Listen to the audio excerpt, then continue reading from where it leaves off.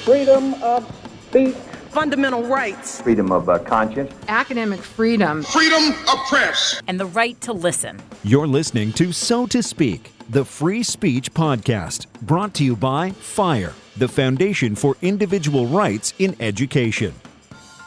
Welcome back to So to Speak, the free speech podcast, where every other week we take an uncensored look at the world of free expression through personal stories and candid conversations. I am, as always, your host, Nico Perino. We have an exciting podcast and live stream video for you all today. We're going to be discussing The Constitution of Knowledge, A Defense of Truth, which is Jonathan Rauch's forthcoming book. When is it due out, Jonathan? June 22nd. Very exciting. Still time to pre-order. Mark your calendars. Yeah, the hard copies showed up the other day. Woohoo. There it is, back from the printer. It's gorgeous. I've got the collector's edition, uncorrected page proofs. We're also here, of course, with Greg Lukianoff. He is the president and CEO of the Foundation for Individual Rights in Education, FIRE, a regular guest here on So to Speak. Hi, interwebs. I didn't realize you were going to be able to see me from the bottom down, so I wore my cargo shorts. But I realized, you know what? I'm a Gen Xer and I'm a dad, and I'm going to live my truth. Well, this is the first day that the conference rooms at our office are open, so we figured we'd make use of it. But that also means we get a wider shot and get to see Greg's shorts. So. Well, I dressed up for the occasion, but now I feel the 61 years old that I actually am. I had intended to dress up, but then I realized that all of my shirts with collars just need to go to the dry cleaners because I haven't gone out into public in a year or whatever it's been. Moths fly out of that closet. Yeah. Also, my wife was asleep when I woke up this morning, so I couldn't see into the closet. We'll use that excuse too. But let's get into it, Jonathan. You were the first guest on this podcast almost 5 years ago. I know, incredibly. It seems like a different era. Yeah, and we were discussing your book, Kindly Inquisitors. Now we're discussing the Constitution of Knowledge. Let's just start. What is the Constitution of Knowledge? So this is the system of norms and institutions that we, all of us, rely on to keep us as a society collectively moored to reality, as opposed to unmoored to reality. There are two or three big concepts underlying this book. And the first of them, maybe the most important, is it's not the marketplace of ideas, it's the Constitution of Knowledge. It turns out free speech is essential, it's important. I'll be a lifelong advocate, but it's not enough to make knowledge because humans are inherently biased, and we don't see our biases. And the only way to turn our views into knowledge is not just to speak, because then you get a cacophony, you get people following each other down rabbit holes of conformism and confirmation bias. You have to have a structured social conversation, negotiation, and that takes a lot of work. It takes a lot of settings. It takes building institutions like courts and law enforcement and scientific organizations and academia and newsrooms and all of this stuff that we rely on to turn these conversations in productive directions. And then the second big idea of the book is all of that is what's coming under attack right now in an unprecedented way from cancel culture and trolling and disinformation and other enemies that you and I weren't even talking about 5 years ago. Yeah, let's put some color on that. You have this great paragraph in the book. You say, consider a shaggy-haired man furiously scribbling equations and theories in his room in Bern, Switzerland. Perhaps he is Albert Einstein, discovering new truths which will rearrange the whole universe, or perhaps he is a madman who writing gibberish. Either way, he thinks he is a genius doing great science. Even in principle, however, he is not doing science as long as he works alone. Can you explain that? Yeah, we tend to think that where knowledge comes from, objective reality, is us thinking well, and that's true. It's important, to be logical and sensible, but that's not where reality comes from. The great breakthrough in Western society that allows for example, the shot that I got in my left shoulder that's protecting me from COVID right now, isn't from individuals thinking well. It's from creating this Constitution of Knowledge, this social process where we outsource our ideas of reality to this vast social network of literally any given day, millions, tens, maybe hundreds of millions of people looking for each other's mistakes in a structured way. So that's where scientific knowledge comes from. A person alone in a room, that could be a madman, it could be Einstein, but it's only when other people acquire those ideas, start to test them, to debate them in an impersonal way, that's crucial, and in a non-coercive way, that's also crucial. That's where you actually look at those ideas, evaluate them, refine them, decide to send them on to other nodes in the network. What comes out of that network at the other end, that's our knowledge. Is that not sort of a marketplace, though? I mean, the idea that you take your goods, your ideas, so to speak, and put them into the marketplace for either people to purchase or not purchase. I know you say this isn't about the marketplace of ideas and freedom of speech is important, but it is kind of like that, right? Yeah, and I know Greg's very critical of the marketplace of ideas idea in general. Necessary but not sufficient. That's exactly right. I love the metaphor as far as it goes, but here's the problem.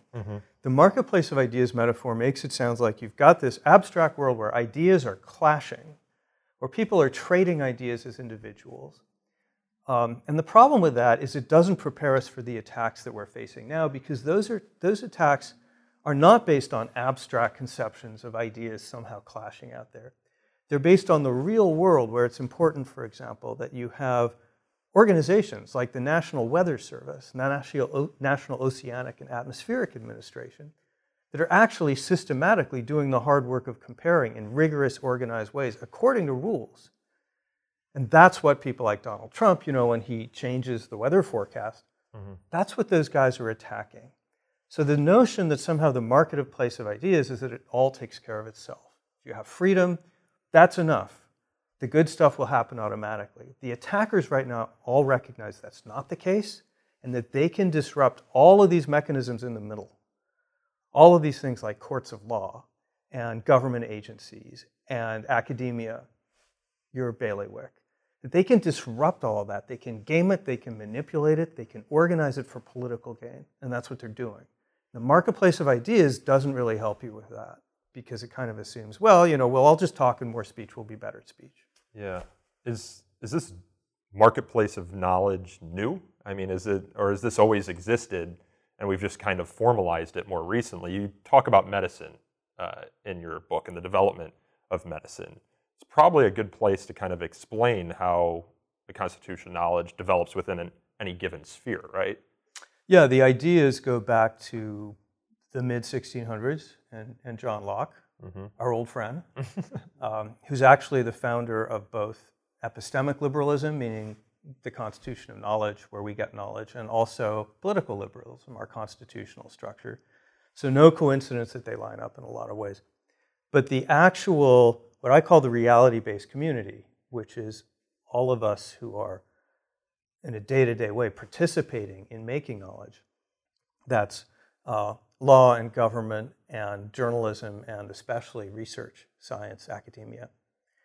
All of that is more recent, and it grows up basically mostly over the last 200 years. And yeah, medicine is a good example, because for many centuries we had medical ideas, but we had no way to systematically turn those into knowledge, right? And figure out, so what are actually best practices? What works and what doesn't? And it's only actually a bit over 100 years ago, in the 19th century, that you begin to systemize that by getting a medical community, organizations like the AMA, research universities that began doing controlled experiments, journals that began publishing those experiments, regulations that began saying you have to pass certain tests in order to be medication.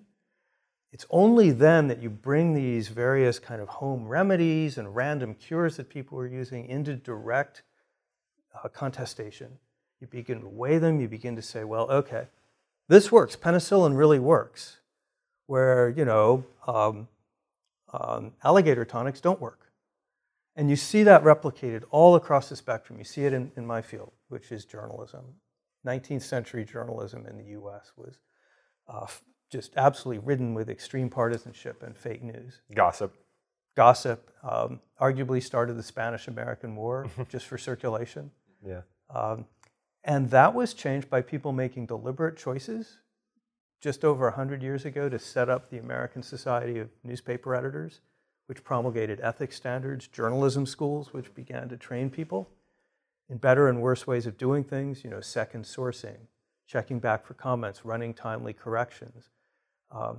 And you began to get structured newsrooms that were organized around these conventions of, okay, we're going to stay truthful, and here's how we're going to do it. That's not just sort of the marketplace of ideas spontaneously arising. These are actual human beings who make these social decisions to create the reality-based community, and that's what we're defending now. It's what you're defending at FIRE. Essentially institutions. Greg, I know you're a big fan of this book. You were one of the early readers of it. Jonathan gives you a shout out at the end.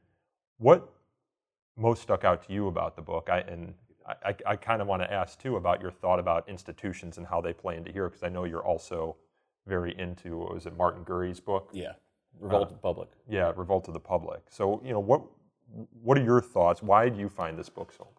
Oh, wow.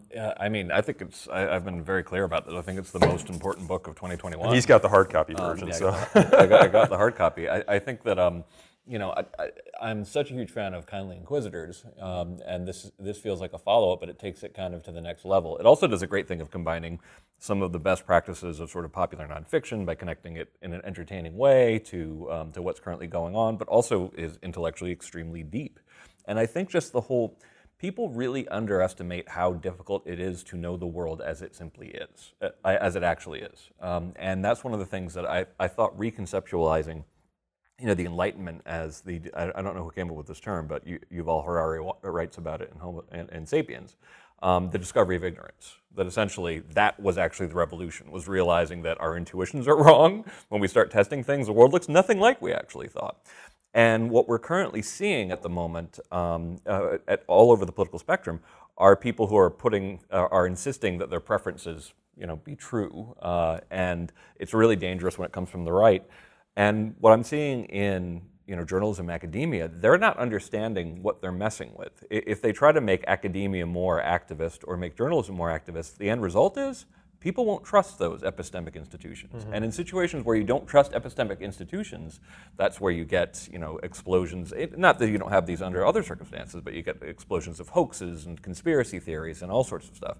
And I think that, John is shining a light on how sophisticated the arduous process of knowing the world that simply is actually is, and how essential it is to our society. So I think this is, like I said, this is extraordinarily When you important. talk about the corrosion of institutions, you mentioned Kindly Inquisitors, Yeah. and Jonathan, one of the first questions I had when starting to read this book was, this reads a lot like Kindly Inquisitors, and then you get on and you realize how it's different. You write in the book, over the years I came to believe that the framework of Kindly Inquisitors could be strengthened by paying more attention to the institutional and communitarian foundations of collective inquiry. Greg, to get back to what you were saying about institutions and the lack of trust in institutions, have we seen any of that in COVID, and how has that affected the constitution of knowledge, at least within medicine? Oh, I think it's been a terrible year for trust in experts. I think that, I talk about the different sort of rhetorical fortresses that people have, and I think that there's like one that comes out of academia that I've dubbed the perfect rhetorical fortress. And I think the conservative equivalent of that is something I call the efficient rhetorical fortress, which basically just means you're off the hook for, you don't have to listen to liberals, you don't have to listen to experts, and you don't have to listen to journalists. And bravo, you've gotten to 85% of everything you actually need to know. But the thing that makes my job harder when I advocate for these kind of things is when the experts start believing that they can lie to people for their own good. And you saw a fair amount about this during COVID, at least as best I could tell, where, at first with the mask thing, saying that masks don't actually protect you or anybody else because they were trying, but we desperately need them for nurses and doctors. That was, in my opinion, a disaster for expertise, because what they should have just been straight with people. Like, listen, we're trying to keep these. They are effective, but please, keep these for our doctors. Trying to lie for their own good was a bad mistake. Then, of course, Megan McArdle pointed this out. She's Washington Post columnist, yeah. Yeah, and I think a lot of other people made this observation. Having experts, doctors come out and say, you should avoid COVID and you should avoid crowded places except for Black Lives Matter's protest, was like, no, that's that's undermining your own credibility. Like every time this happens, you start adding to the accuracy of being skeptical of experts and all this kind of stuff. And I think we erode that trust to our great peril. Yeah, and we kind of see that in the due process conversation on campus, right? You see these activists trying to take shortcuts around the fact-finding process, which is to discover the truth of any allegation. And as a result, people just lose trust in the process because they think the results are foreordained. Jonathan, the Constitution of Knowledge is a comparison of sorts to the United States Constitution, right? Not of sorts. You spent a lot of time. It's very comparing direct. it. Yeah. It's not just a metaphor. It's not just a simile. It's actually a lot of very direct parallels in how both of these constitutions, the ones written and ones not, organize social cooperation and negotiation in a non-coercive, constructive way, which is incredibly hard to do. Sorry to interrupt. No, that's the question. Is how yeah. are they similar? And I'm thinking they kind of came up at the same time. We think about the liberal systems and liberal science. We go back to kindly inquisitors. You think about how we organize our truth-finding processes through the Constitution of Knowledge. You think about market capitalism, and then you think about democracy. The big three. That's right, yeah. And all of them came up in the Enlightenment, right? And they're all grounded in the same fantastically profound, important, but also counterintuitive and hard to defend proposition, which is that the safest, most efficient, and most reliable way to make social decisions is to put no one in particular in charge, to outsource them to these networks of impersonal rules. So that's what we do with markets, where we have lots of exchange going on. There's lots of institutions in there in the middle. It's also what we do with politics. No one person's in a position to run the whole government, at least not for more than short stretches. And this is to eliminate biases, right? Yeah, and it's also to make sure that no one faction can seize control. The typical way of, so every society, small or large, has to deal with disagreement. And they have to deal with reality. They have to figure out how to come to some sort of account as a society of what's true and what's false. Not on every little thing, but even a tribal society has to, they're going to come to common beliefs, for example, about religious practices, about how they're going to deal with the weather, migration, all kinds of things like that. And it's important for them to stay moored for reality, but that's hard to do because human beings look to each other to decide what to believe, and that leads to distortions. And we look for beliefs that confirm our biases, that confirm our identities, and that support our standing in the group. And that can lead whole societies into rabbit holes of unreality, and then they split into sects, and then the sects go to war. And they settle disputes about reality by going to war. That was the 30 Years' War. About maybe a third of the population of Germany might have been killed. Or they go to authoritarianism, the standard way of doing it, which is some authority, a priest or a pope or a prince decides what's true. So the liberal revolution, and what you guys and we are all defending at FIRE, is a very different way of doing it. It's saying, well, wait a minute, let's create a set of impersonal rules in which no one has special advantages and no one has coercive power. And then you guys are all going to have to persuade each other. In politics, it means you're going to have to compromise to get stuff done, whether you like it or not.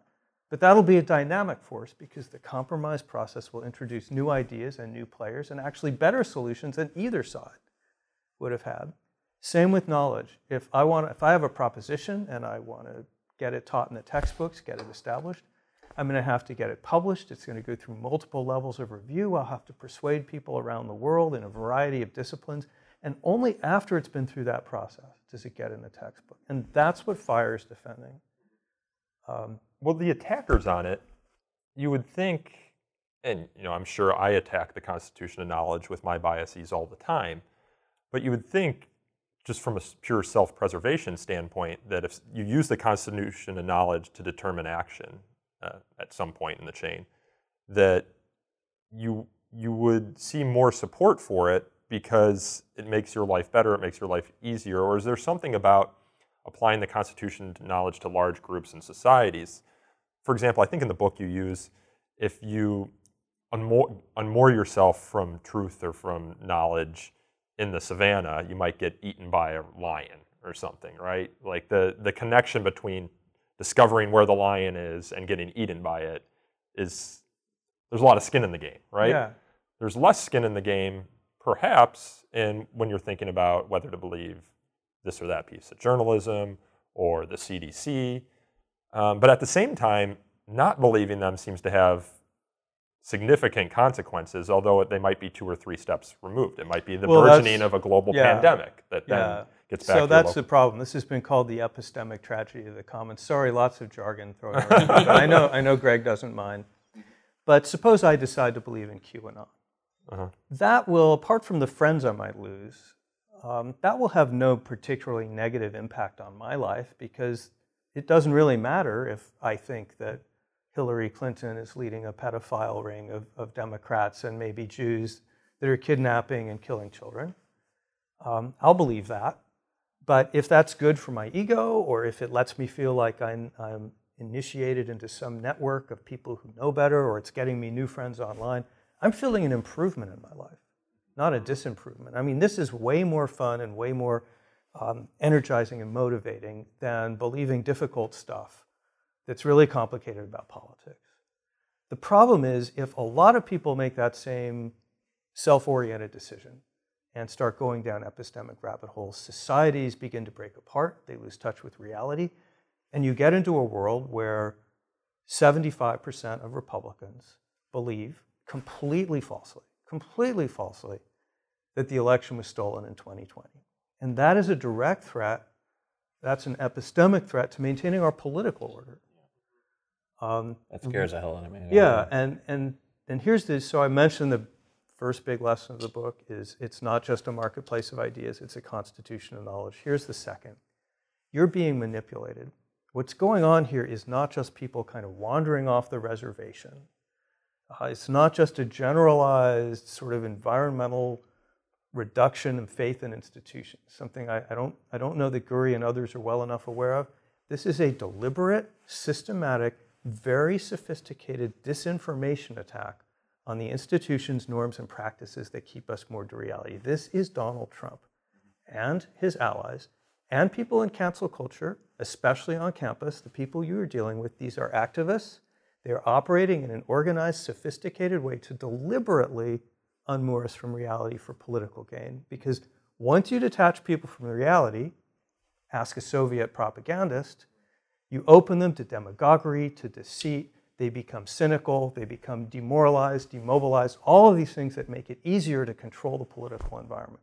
And that's what we're seeing now. This is not happening accidentally. This is Peter Pomerantsev's Nothing is True, but Everything is Possible. And I know you interview him in the book, but I have to read. Yeah. He's fantastic. And that book was written before 2016. You write that old-style censorship is expensive, inefficient, and leaky, especially in open society like America. Suppose instead of smothering unwelcome ideas, you swamp and swarm them. Essentially, you cover them in shit.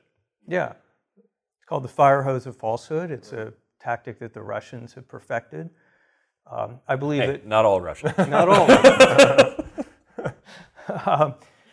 all. Donald Trump, I believe, is the greatest propaganda innovator since maybe Goebbels. I think he's of that stature. People say, well, the guy's a buffoon. Thank goodness he couldn't really do much.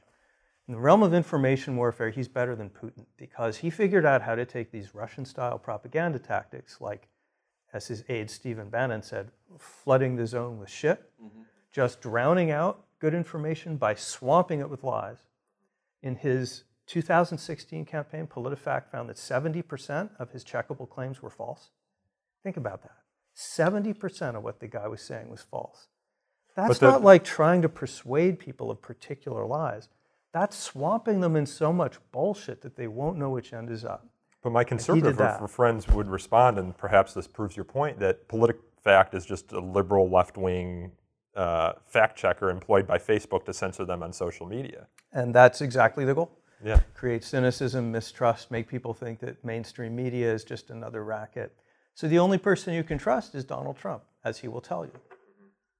Greg, it sounds like you have a thought. Oh, no. I remember it was something like PolitiFact got something horribly wrong, though, and it got me so sad because I'm kind of like, even the checkers, need checking. Of course. It just seems to be, it seems there's so much giving up going on both sides, on both extremes, at the moment. Giving up meaning? Giving up on truth. Giving up on the idea that truth really matters. It's about political motivation. And I mean, honestly, this also ties in coddling the American mind, Oh, yeah, sure. Where I feel like Believe it if it feels good. Or if they think it's going to be politically useful. Like, one of the things that I actually have moved to being kind of open about, the fact that actually makes me angry, that if we know this many students are coming in already anxious and depressed, the idea that we would fill their heads with an ideology that's essentially hopeless, but the goal is to get them to act in a particular political way more than anything else, is cruel. So I'm pretty overwhelmed by the changes we've seen just in the last 10 years, and at the moment not feeling super optimistic. What do you think the long term? Well, just like? a small point is I want to make a defense of PolitiFact. The Washington Post fact-checking team, yeah, of course they get some wrong. They will infuriate you. But notice, the reason they're infuriating you is that they spell it out, and they show their work, and they tell you what their sources are, and put you in a position to say, that's the totally wrong conclusion. Yeah. Everything there is not made up, unmoored from reality. The citations are going to be real. And it's like, you read a bad academic paper. But if it's playing by the rules, it won't be using fake data. Yep. And that's the distinction here. You can disagree with PolitiFact, and you can say they got that one wrong, and journalists get it wrong all the time. But the key to the reality-based community, the great innovation that put this vaccine in my arm a month ago so I can be sitting here in this room with you, is not that it doesn't make mistakes. It's that it makes them incredibly quickly. And then it corrects them incredibly quickly. And it does that by making sure that the price of being wrong is not that you lose your job or your reputation or your life. It's that you lose the argument and we all move on. So this brings us to what you were talking about and what I think is the core of FIRE's mission. And maybe, if I may, Nico, what I think is the most directly relevant part of the book to what you guys are doing, which is the only way this error-correcting mechanism works, inside or outside of academia, is if you have lots of viewpoint diversity. You've got to have pluralism because we can't see our biases. And if we only talk to other people who share our biases, all we'll get is a distortion of reality. We'll just be in an echo chamber confirming each other. So what do you do if you want to disrupt the scientific process in ways that steer it politically, that dominate politically? Well, it turns out you can game the environment by coercing people socially. If they're afraid, if one whole side of the argument is afraid to speak up, or one whole side of the argument isn't even represented in a particular, say, department on campus, you're going to get a distorted, manipulated reality in which only one side will be heard, and that side will be able to dominate politically, and that will be their goal. And I worry, as you see in the book, I worry a lot about that environment increasingly growing on campus. And that's why I think FIRE's work, you think of yourselves as you should as a free speech group, as a liberty-based organization. You guys are also a science organization. You are defending the norms and practices that make it possible to gather knowledge and that give the university credibility in seeking knowledge by defending intellectual pluralism and by trying to keep the dialogue open and prevent this kind of information warfare, this kind of dominance. Yeah, I think you're kind of tipping your hat to the idea of cancel culture there. Yeah. The idea of cancel culture really entered the public consciousness in the summer of 2020 last year, though it existed long before that. Jon Ronson had written his book. We addressed it in Can We Take a Joke, the movie. And a bulk of the last half of your book deals with cancel culture. And if I'm reading the book correctly, you started the book in 2018, correct? Was cancel culture always something you kind of wanted to fit into the argument, or did you just see the trend emerging I saw this is a threat? I saw the trend emerging. And we didn't have the word cancel culture when I started this book. We had call-out culture, which is how John Haidt used to refer to it. And even that was new. I kind of had to write it in as I was going along. So yeah, it came up gradually. So the insight of this book that I think is new and might be helpful is to understand that what we call cancel culture, although it's not new, it's in fact very old, it's an age-old form of propaganda, it's now operating at a much higher level of capacity than it did in the past because of social media, which make it much more efficient. But we need to think about it as not just random people being mean to each other online, or not just a bunch of, extreme activists who are acting out. We need to think of this as targeted information warfare. It's about groups with particular ideologies on campus and off using social coercion to manipulate the environment so that a lot of people are afraid to speak out. So it turns out you can create what's called a spiral of silence on campus. You see this all the time. People who, for example, think affirmative action or counterproductive are very reluctant to talk about that. But that means other people who think the same thing assume that they're isolated they become silent themselves. So you create this cascade, this spiral of silence, where one group, which is in fact a minority on campus, actually, in many cases, is able to dominate as if everyone agreed with them. That's what they're aiming for, and they're doing it on purpose. This is like the emperor has no clothes idea. Yeah, Spiral yeah, silence. it's very sophisticated. It's not new. Tocqueville in the 1830s came to America and said the biggest threat to democracy is people become afraid to speak out once they see the direction of public opinion. John Stuart Mill warned against it in 1859. He said that, amazes me, but Mill said the biggest threat to liberty in England at that time was not from the government, it was from enforced social conformity that made the person of genius, the eccentric, the person with the really out-of-the-box view, reluctant to pursue that or to voice that. Yeah, and actually, of course, in the very famous 15th anniversary speech by Steve Pinker, he talks about pluralistic ignorance. And yeah, it's amazing how much we sort of depend on weirdos and oddballs, and we can sort of like sing hymns to them later on at the same time trying to cancel the ones that are actually or just in our midst. dissidents, even if they're not weird. You know, there's nothing weird, for example, about arguing that, I don't know, take any controversial proposition on campus, that maybe black on black crime is a bigger problem than white on black crime, or that police shootings are not all that important. I mean, believe that, disbelieve that, as you like, but am I right to think that those propositions would be very hard to discuss on most major, at least elite American universities, and that's lopping off a whole part of the conversation, which you have to be able to have in order to understand where the problem is that you need to solve? I think it depends on the campus, but that's one of the reasons why we're really stepping up our data collection. And so far it has, to a degree, confirmed what we've experienced, is that these kind of like heavy ideological presumptions against arguments are the strongest at the most elite schools. Are they everywhere or only at the elite schools? They're everywhere. It's just a question of degree. But when I go to like a working class school where most people don't come from elite backgrounds, it tends to be a better environment for arguing. And if I'm right to understand what you've been saying recently, and certainly what my interviews and research for the book confirm, it's that the source of this pressure has morphed from kind of official repression in the form of speech codes, so those are still there in many cases, to unofficial repression in the form of peer pressure, ostracism, damage to reputation, worries about getting investigated, worries about generating complaints among students. Is that right? I would say it's both, and because what we saw, what led to Calling the American Mind was just watching this hit campus like a lightning bolt. And it was just right at the end of 2013 through 2014. We just saw this, suddenly the students who were the best on free speech were suddenly the worst on free speech, and they were going after their fellow students. But it ends up being complemented by the administration, who has the bias-related incident programs and all the stuff, and sometimes will actually encourage student activism only in one direction. So it ends up creating this kind of... And the student activists figure out how to game the system in order to start investigations or threaten them or use teacher evaluations. Yeah. And then why bother? And they realize that saying I've been traumatized sets off a whole chain of consequences.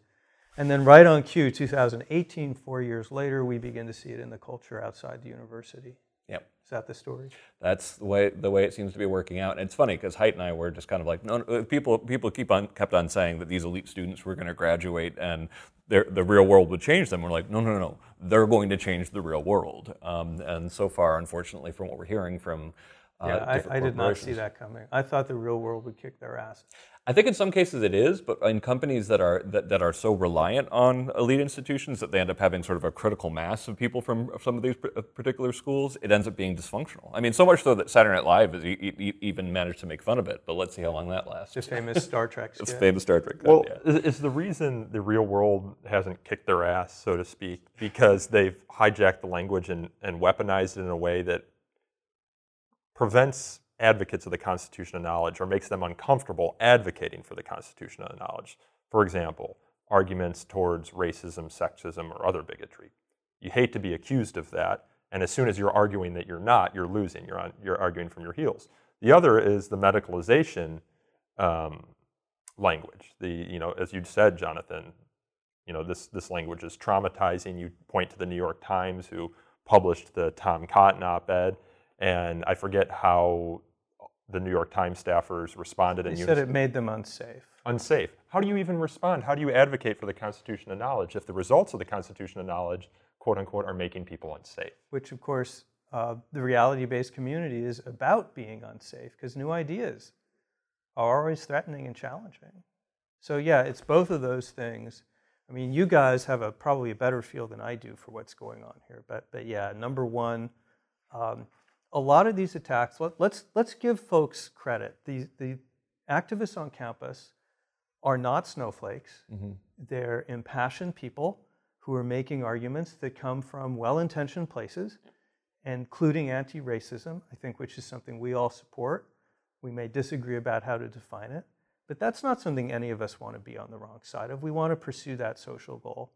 And then the second thing is the culture we're in now. We don't like making people feel upset. I'm gay. I can tell you that there's a very serious downside to being in a world where people believe things that are false and harmful about you, and you ingest that as a child. That's the whole story of my life. So those two things are very compelling. And then there's a third thing, which is really important. And this is where I think FIRE's work, and especially its upcoming work, is going to be so important, which is you can't overemphasize that one side of this argument came on very quickly and took everyone else by surprise. No one was prepared for this. They were all dismissing it or not taking it seriously. When you say one side of the argument, what do you mean? The tactics used by I'm saying that culture? The pluralistic liberals, people who want to defend free speech and especially intellectual pluralism, and both the right and the positive need for people to say things that are outside the box and controversial. Those people weren't ready for any of this. They weren't organized. FIRE was doing important work on campus, but there wasn't a whole lot outside of that. Most people focused on the First Amendment and legal defenses. So I'm not sure people saw coming that there was going to be a major kind of focused, targeted campaign trying to shut down whole aspects of the debate.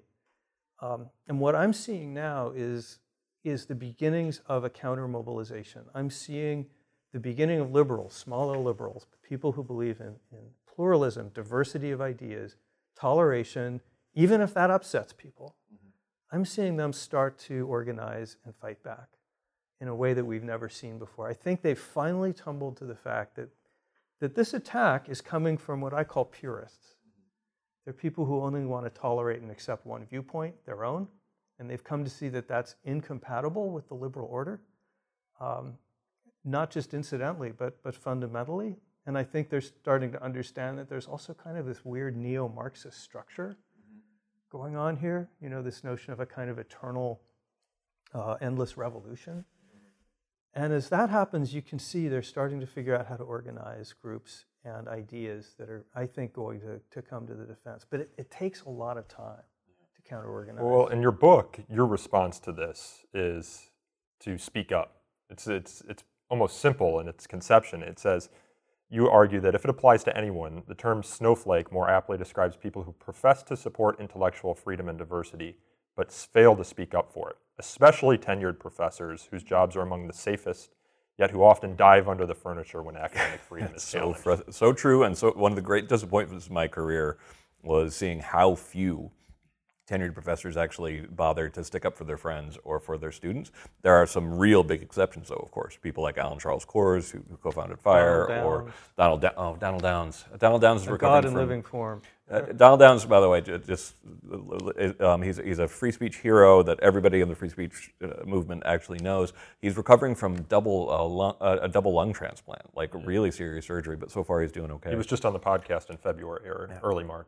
But Robbie George, Keith Whittington, Nadine Strawson, of course. There are a lot of people who are exceptions, but it has been disappointing how little use so many professors make of the safest job in the world. And one of the surest ways to defend yourself against canceling, it seems, and you kind of hint to this in the book, is to just not apologize, to not give in. You say by hardening their defenses, organizations make themselves more resilient if hit by cancelers, and therefore less tempting as targets. You've seen this with some presidents at universities. Camille Paglia at the University of the Arts, for example. Mark Hamilton at the University of Alaska. President Zimmer at Chicago, President Daniels at Purdue. Yeah, leadership at the top really matters. Really matters, because that's able to say, we'll have your back. If just because you offend a student doesn't mean you're going to be investigated for losing your job. But Nico, to me, the moral of the story is you have to work both sides of the equation at once. Remember, the point of information warfare is to demoralize and demobilize the other side. Again and again, I talk to professors who would say something like, well, look, I don't like what's going on. I'm having to change the way I teach because I'm frightened of my students. But there's nothing I can do about it as an individual. I don't want to get investigated. And I know that if I'm just one voice, I'll be demolished. So they don't speak out. Of course, everyone else makes the same calculation. And you're back to what we talked to before, the spiral of silence. The intimidated environment, which is what the activists are speaking. So you have to do two things. First, you have to say to that professor, you can make a difference. Sakharov made a difference. In fact, he played a key role in bringing down the Soviet Empire, because what does disrupt a disinformation campaign, a spiral of silence, is when it hits that anchor in reality that says, no, no, no, facts, facts, facts, truth, truth, truth. Here's the evidence, and I'm not shutting up. But just as important, you have to make it worth that professor's while by providing group support. They have to have resources to file a lawsuit. That can be FIRE. They need cultural resources. They need support groups. They need other people like Keith Whittington and I think the Academic Freedom Alliance are going to do this. Coming to them and saying, we're a community. We share your values. How can we help? You're going to need all kinds of institutional resources so that people can organize. And only after they're organized and counter-mobilized can you fight this disinformation campaign. Remember, it is a campaign. It is coordinated. It is a front, not just an individual that you're fighting, and you have to organize against it. And you think the liberal system, the Constitution of Knowledge, is a sufficient weapon to defeat the disinformation campaign? Or is it, as people have described democracy or other liberal systems, a suicide pact? It's as soon as the adversaries figure out how to hack it, so to speak, you're bringing a knife to a What a great question, because that's really the question that the book ends with. This is not the first major information warfare attack or disruption in the Constitution of Knowledge. In fact, the first big information disruption was before John Locke. It was the invention of movable type. And that was used immediately to put out fake news about witches, which led to the murders of tens of thousands of people across Europe. And people fretted at the time, we can't even have an organized society with the printing press because there's so much wild stuff out there, so many conspiracy theories and fake news, led to a war across Europe. So we have faced disruptions in the past. In general, the way we face them down has been you build new institutions and norms or you adapt old ones so that people start to understand what the challenge is and how someone like us should react in that situation so that it's not just up to the individual. Like we turn journalism into a fact-based, a reality-based community by saying, okay, it's not just me. People like us, professional journalists, we're going to run a correction if we're wrong. If I write something about Nico Perino and it's wrong, I'm going to call him up before I put it in. So you develop these norms and conventions. But the hack there is that, as Greg said, like PolitiFact, they get one thing wrong, people see they get it wrong, then the whole system is discredited, right? Well, I don't think the whole system is discredited. But that's over what they time, will they're say. getting that is what they'll say. And the point is you need to counter that in systematic ways. So to go back to your question, sorry to be so roundabout, but to go back to the point you're making, I don't think we know yet if we rise to this challenge. We haven't talked about digital media, huge challenge because I'm going to get to that. I have some questions. Yeah, that's a huge challenge. Cancel culture is very effective and very well organized. Disinformation is weaponized by Trump. All of these things are really tough. And whether we fight back effectively depends on, do we understand the nature of the attacks? And do we begin to counter-organize so that we can respond effectively and regain people's trust? I mean, a lot of it is people like me in journalism, and a lot of it is on people in academia. Greg referred to this, to understand that they are badly damaging the reputations of their institutions when they allow themselves to become politicized and one-sided. Yeah. And that's a shift I've seen in my own career is it used to be, my entire career, the public relations office has gone after professors who say obnoxious things or things that don't look, the university look good. Sad but true, been true as long as there have been colleges. In other cases, the lawyers will contact them saying, this might be a Title IX violation, even if it's wildly not. We had those fights forever. It was only around 2013 that we started seeing, the students really getting in the act and people saying they're afraid of their own students. Then you start having the right, mobilized, also coming after them on Facebook and Twitter. That blew up around 2014 as well. And but the thing that I've seen that really, frankly, frightens me is the actual occasional, doesn't happen that often, but the occasional withdrawal of academic papers in the face of anger. Now, the Rebecca Tuvell story, it has a happy ending. They didn't actually pull back her. I didn't know she became the chair of her department. Yeah. You have that in your book. And we need more of that because if you're looking at an epistemic system where you're suspicious that everything's stacked in one direction, but it also turns out that if you dissent, you will get canceled for it, or your paper will get withdrawn. That's bad. Just so people know what Greg is referring to, this is a professor who came under attack. She's a philosopher.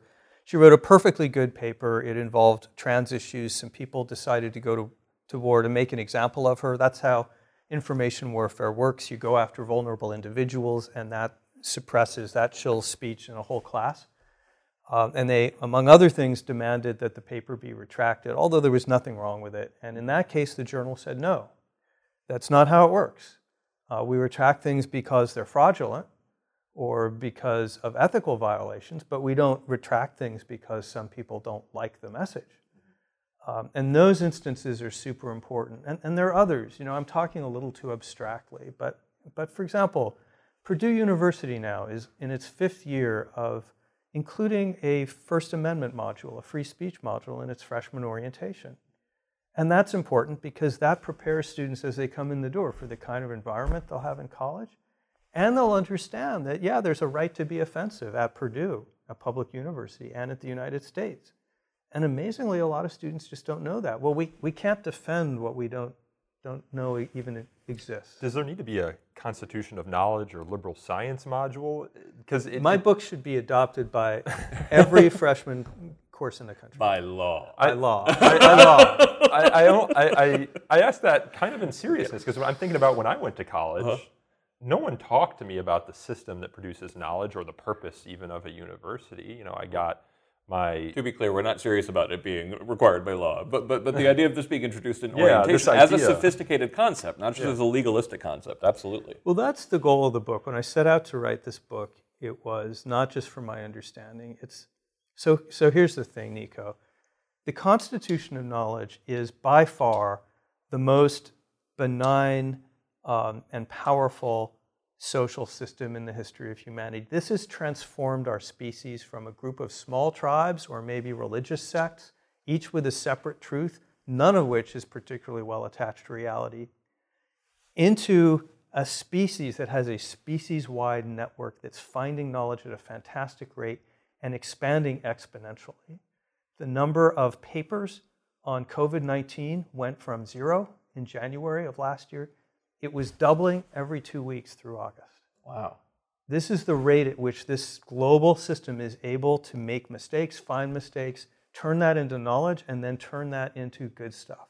Yeah. So, but it's so successful. When a system is that successful over that long a period of time, people take it for granted. They think, well, it's just going to happen automatically no matter what we do. We'll have a marketplace of ideas, we'll have free speech, and the rest will take care of itself. And the point is that's not true. It's like the US Constitution. People need to understand how all this stuff works. Checks and balances, Congress, courts, where laws come from, why it's important to have rotation in office, even if your side loses. Same thing with the Constitution of Knowledge. People need to understand why it's important to have dispassionate fact-checking, why it's so important not to have truthiness, not to be believing and teaching stuff just because you think it should be right. What's wrong with the idea of safetyism? Your book is about this, but when you start to believe that some ideas are so dangerous that you can't voice them or so traumatizing, you lose the ability to understand reality.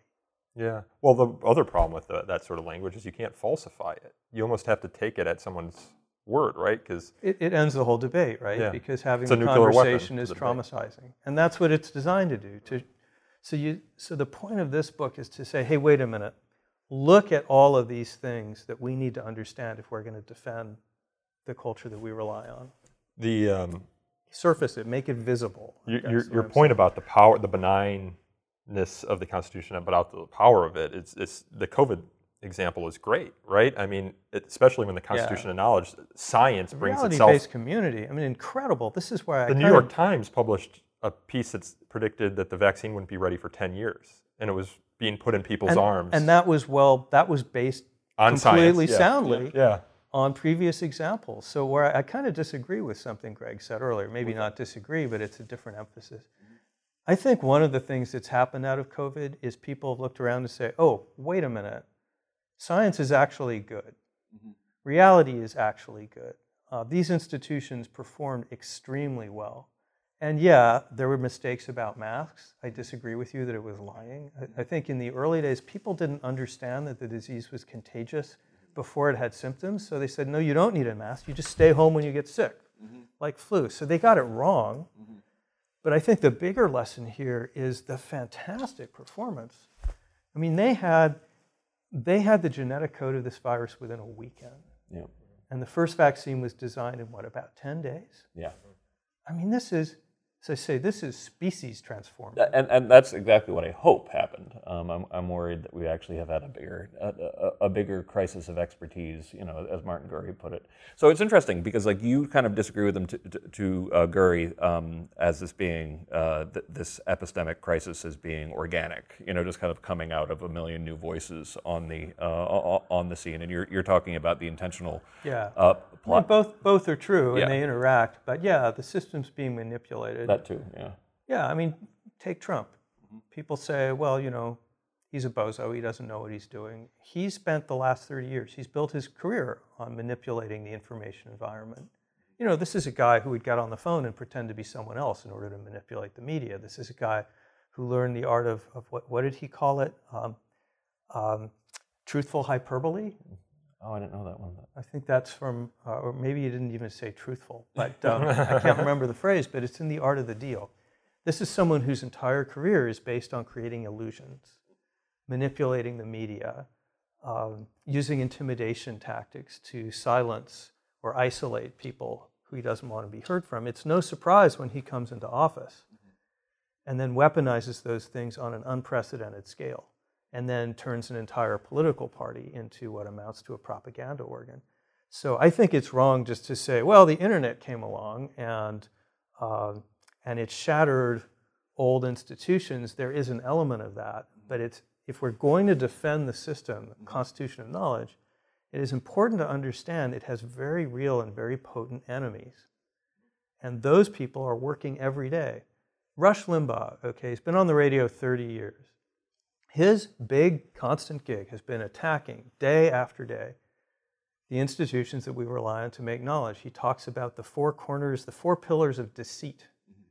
And that's science, academia, journalism, and government. He's on the radio every day saying, you can't trust them, they're all out to deceive you, only trust me. Well, that's going to have an effect, right? So got to stay focused on that. You talk about the attacks here. You write in the book that one is predominantly right-wing and populist. The other is predominantly left-wing and elitist. One employs chaos and confusion. The other conformity and social coercion. We've talked about this. We've talked about the disinformation campaigns on the right, and we've talked about cancel culture and call-out culture on the right. Both, and this is where we'll get to digital media, seem to me to be supercharged by the digital media environment, in particular social media. But I was kind of surprised at the end of your book. You don't say it outright, but you seem to be more open to social media companies moderating content. Oh, yeah. No, I do say that outright. Something others see as censorship.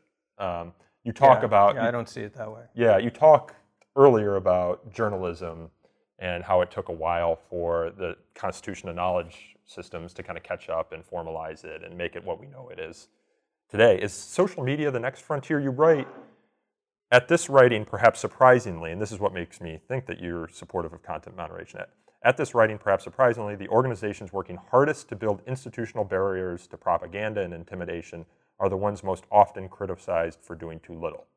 Social media companies, or doing too much if you're looking at the right. Figuring out how to moderate oceans of content non-arbitrarily is a Herculean job, but major companies, Facebook, Google, Twitter, are spending millions, hiring thousands, and innovating to do better. So I've put a lot there. Yeah. I'd be curious to get your views on this. This is one of the few areas where I think Nadine Strossen and I take different views. There's kind of a classic libertarian view in which Facebook, for example, is a public forum and more speech is always better speech, and the less moderation that goes on, the better. And I don't take that view, partly because I came up in mainstream journalism. And what we understand is if you turn your newspaper over to your readers and get rid of all the editors, what you get will be raw sewage. You've got to have people in the middle making some decisions about what goes and doesn't go. And in fact, Facebook does. Often they're algorithmic, sometimes they're human, but these are not open markets where absolutely anything goes on. They're making decisions every day about what to present. The problem has been that they're making those decisions based on things other than truth value. They're making those decisions based on what's going to attract large audiences, and that turns out to be falsehood and outrage. And that's always been the case. But also, that's 19th century media in America. And the only way to get out of that box, if you're Facebook, is the same way everyone gets out of it, mainstream media, science. You've got to have some institutional judgments which try to sort truth from falsehood and prefer truth. You don't necessarily need to ban falsehood. That tends to backfire, and we see that all the time. But you can change your algorithms so that if something is fact-checked, it's going to be higher up. And Google has started to do that. You can change your algorithms so that if something is outrageous and false, vaccine denialism, it's lower down. You don't see it on page one. Facebook's oversight board, which a lot of people kind of dismiss as self-serving, I take very seriously as a big potential step forward, because historically, consistently, the way we've dealt with earlier information disruptions and attacks like this is you build institutions that have some legitimacy and credibility to counter them. And Facebook is saying, okay, let's try to set up some rules of the road that are fairly consistent and fairly good. And let's set let's set a real commission to do that, and let's try to bind ourselves. That's exactly what we did when the Royal Society was set up in Isaac Newton's day to try to guide science, create some rules of the road. It's exactly what the American Society of Newspaper Editors did in the 1920s, what the Association of American University Professors did in the 1920s when they said, hey, let's have some standards for tenure, academic independence. It's exactly the same thing. And in the past, that has worked. And if it doesn't work, I'm not sure anything else would work. You say they're basing their algorithms on falsehood and outrage, maybe perhaps what gets the most clicks or anything like that. But I think people would also contend, and this is where you get into the censorship debate, that they're basing their algorithms based on where the largest constituency is that would push back. For example, you put something on Facebook or Twitter, and there are interest groups on the right or the left that is then calling on Facebook to and that's exactly why building institutions and guidelines is so important. Because you want to be able to say, okay, well, we're developing some actual codes that people have given some thought to. And we're even going to follow these codes when it's against our commercial interests, is the commitment Mark Zuckerberg has made. We'll see if he lives up to it. But he's saying, let's not do it ad hoc based on politics. And to me, that's a major development. Like, that's the right idea for how you approach this. Yeah. And honestly, that's one of the things that David French and I have been saying for a long time, is we advocate for First Amendment standards, not because they're First Amendment standards, but because we think they make a lot of sense. And it's something you can appeal to when making some of the decisions about what is and is not protected. For example, doesn't mean they have to, but I do think there's a tremendous amount of wisdom that you can glean from First Amendment law. Yeah, and without going all the way to what First Amendment law protects, First Amendment protects pornography, it protects crush videos, presumably. We wouldn't, or a lot of people wouldn't want that on their social media feed. I guess the problem I have, Jonathan, is that they create these standards, and I don't like the standards, just from a normative point of view. But what you're saying is that even thinking about the standards is the first step. Yeah. And no one's always going to like the standards of the outcome. But remember, the core of the Constitution, whether it's the U.S. Constitution or the Constitution of Knowledge or even market systems, you won't always like the outcome. You've got to believe that the rules are in some sense fundamentally legitimate, but you're not going to always like the outcome. And it's very important that not everyone will. Back to the point you were making just now, Greg, I want to throw in a friendly amendment to what FIRE's doing. Because, yeah, you're defending free speech on campus, but in doing that, you're also defending all of these rules and norms. Some are written, tenure protections, plagiarism and abuse protections. Some of them unwritten, like classroom, like free speech on campus that allows for open discourse, challenging discourse, not letting safetyism interfere with that. You're also defending these rules of the road that make it possible for academia to produce knowledge in a non-politicized way, right? You're defenders of knowledge, not just free speech. Yeah, absolutely. Now, academic freedom, whenever I explain what FIRE does, I say free speech, academic freedom, and there are people who, like Stanley Fish, who actually think these are entirely separate ideas, whereas I think it's kind of like free speech is this giant Boolean circle, and academic freedom is this somewhat overlapping. But in terms of importance, the academic freedom part of it, like that's how we know the world as it is, and it's and you also make important distinctions, which are easy to forget, like academic freedom and free speech does not include the right for a biology professor to teach creationism as a fact. Yep. And you would never, I assume if someone came to you and said it's a violation of my First Amendment rights, and I'm a medical professor and I want to teach Christian Science, yep. You would not take that case. No. And what's funny about this is one of the reasons why I refer people back to the First Amendment law so often is it deals very well. Like it's not like it's some mechanical machine. Like when it actually looks at situations involving actual professors, it's able to make these distinctions and remember that the function of it is to help us understand what the world is, and there's competing levels of academic freedom on institutional, individual, and even to some degree, and it's better thought out than people give it credit for, and all these ideas that actually do a better job of producing knowledge are kind of baked in. But what I would love to get, just like you said, just like we discussed before, is priming students when they come in for this being a very noble, very strange, very important endeavor that's fundamentally nothing like K through 12. It's about being part of the way the world looks at itself. Yeah, and it's not like everyday life either. Right. Something I make a big deal out of, I fuss about in my book because it's so important, is that we don't conduct our everyday lives according to the Constitution of Knowledge. I mean, every time we walk into a church or a synagogue or a mosque, we become part of, we're not doing science. We're in a community, an epistemic community with certain beliefs, which, we don't send those out for a lab to be tested or put them in journals and hope that scientists around the world will correct us. It's a very different world, and so we're not telling students, look, you have to give up all your beliefs and be some kind of Vulcan. But we do need to tell students, yes, free speech, you'll hear things that are offensive, and yes, academic rigor. There are going to be certain requirements for what we say is knowledge around here. You can say anything you want, but if you want to say that what you're saying is actually true, is actually objectively true, we're going to teach you the steps that you have to go through to do that. And you're not allowed to shortcut that by just saying, well, but subjectively, I think like X or Y is true. Or as a. Or as a, yeah, that's the classic example. As a gay person, I feel like there's an epidemic of trans violence. Well, the numbers show, 44 last year in a country with 16 to 19,000 homicides. We can debate whether that's an epidemic, but we have to have that debate. You can't just make the assertion because you feel like it's true, right? Yeah. It's really hard to get people to function that way, but in an academic environment, not a church environment, you got to do that. I mean, as probably, maybe not everybody knows this, but I'm actually a political liberal, but doing this for 20 years, it's made me somewhat more sympathetic to the conservative critiques of higher ed.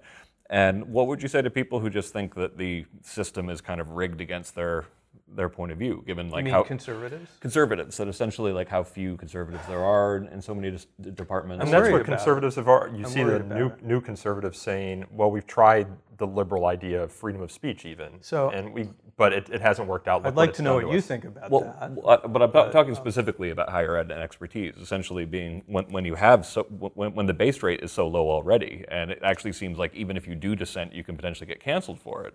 So I worry about that a lot, and I think conservatives of good faith, not just people who like Rush Limbaugh who are doing propaganda, but conservatives of good faith have a case, and I'm worried about it. But I think they kind of mislocate the problem. Mm-hmm.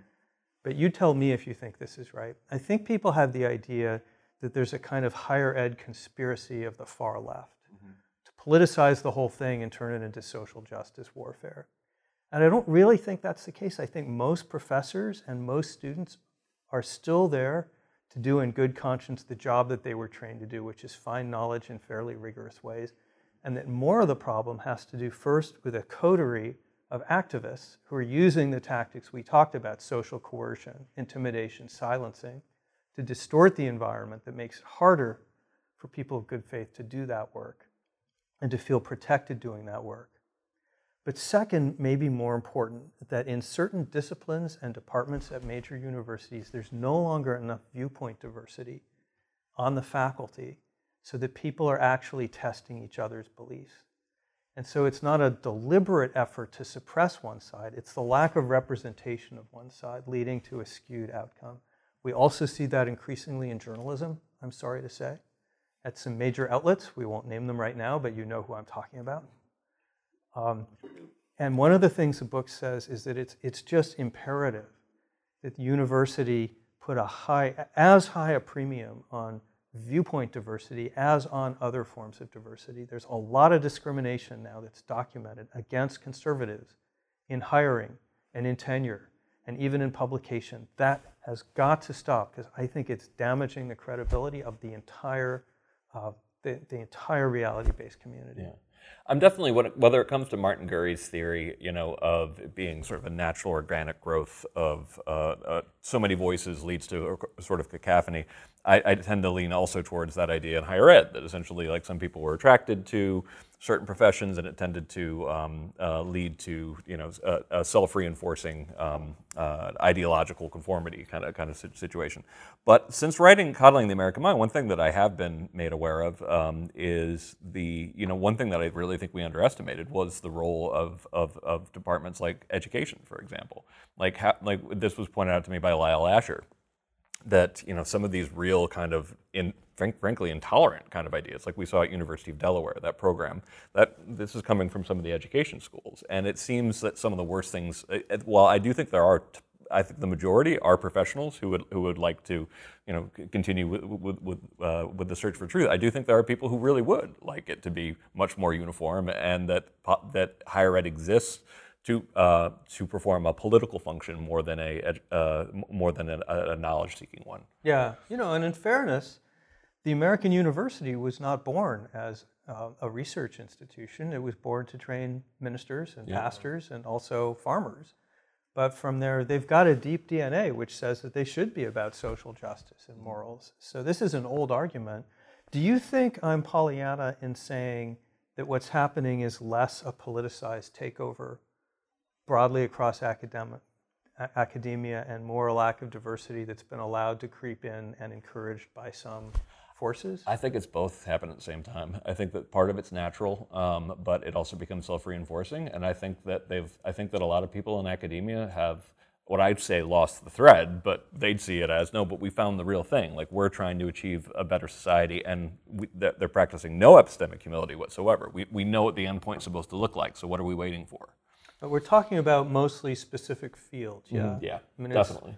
We've seen some problems in math departments, like Yeah. some guy was pilloried because he wrote a statistical paper that showed it can be true that different groups can have different preferences without the presence of discrimination. But mostly we're talking about social sciences and humanities. Yep. Is that right? That, as best I can and tell. we're talking primarily about elite schools. Mm-hmm. means Although the if you- education schools, the funny thing is, some of the worst policies we've seen come out of middle tier schools, like the University of Delaware. Yeah, the Northeast tends, and I think you might have had this in your book, tends to have the least political diversity, the schools in the Northeast, that is, than schools elsewhere. But Fireseed's cases all across the spectrum, not just politically, but as far as the diversity of different types of schools go. And this is one of the things that probably frustrates us the most about the conversation about free speech on campuses. People tend to pay attention most to those at the more elite colleges. Meanwhile, we have outrageous cases at places like Jones College down in Alabama or at Chicago State in Chicago. A lot of our cases are at community colleges. And sometimes they don't involve the same sort of culture war issues, and that's maybe one of the reasons that they're not in the headlines as much as the other cases. But the other reason is they're just, at lower tier schools in the New York Times and the Washington kind of off the grid. Yeah. Oh, and that is something that I say all the time, and I would like to repeat it again. There is a huge middle of fire cases that aren't all that political, and sometimes don't take place at the sexiest schools, even sometimes at fairly well-known schools. It's like the parking garage case. Yeah, Valdosta State. Yeah, that they get almost no coverage. If it fits a culture war narrative, it gets a lot more viewers, particularly if it's political correctness run amok. It actually gets better attention from the New York Times if it fits that narrative, which I find amazing. And I really wish sometimes people would focus on the big middle of cases where a lot of cases it's just a bureaucrat who has gotten a little drunk on having power and no accountability.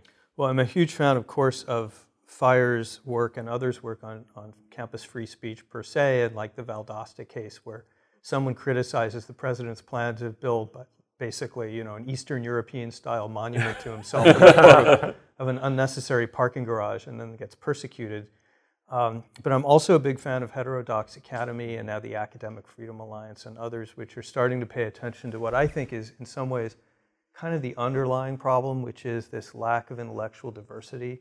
And they're beginning to say, look, as academics, as professors, we're seeing the toxic effects of lack of intellectual diversity.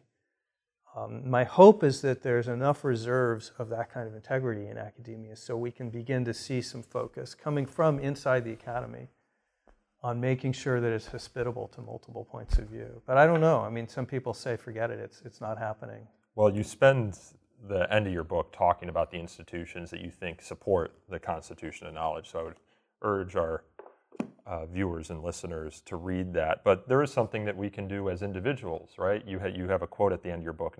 It's not from you. It's from I think a Soviet dissident, and said, "Let your credo be this: let the lie come into the world. Let it even triumph, but not through me." Who's Alexander Solzhenitsyn. Yeah, there you go. Yeah. Well, I think we need to leave it there because we only have this room for so long. The book is The Constitution of Knowledge: A Defense of Truth. It is due out on June 22nd. The author is Jonathan Rauch, and joining us in conversation today, of course. Can I make a quick announcement? Go for it. I saved this live stream, and I'm going to announce this later this week. Kindly Inquisitors actually won the 2021 Excessively Prestigious Award by popular vote. I had nothing to do with it. It placed first. All right. It's excessively. It included a $200 gift certificate to Goldbelly that he's donated back to FIRE. And I will say I have not won the MacArthur Prize. I'm 61. I'm still waiting, maybe next year. But this is close second best. Well, wonderful. Thank you both for being here, and let us meet here again. Thank you. This podcast is hosted and produced by me, Nico Perino, and recorded by my colleagues Aaron Reese and Chris Maltby. To learn more about So to Speak, you can follow us on Twitter at twitter.com/freespeechtalk or like us on Facebook at facebook.com/so-to-speak-podcast. Take email feedback, so to speak, at thefire.org. We also take reviews on Google Play and Apple Podcasts. They help us attract new listeners to the show. And until next time, thanks for listening. Thanks for being here.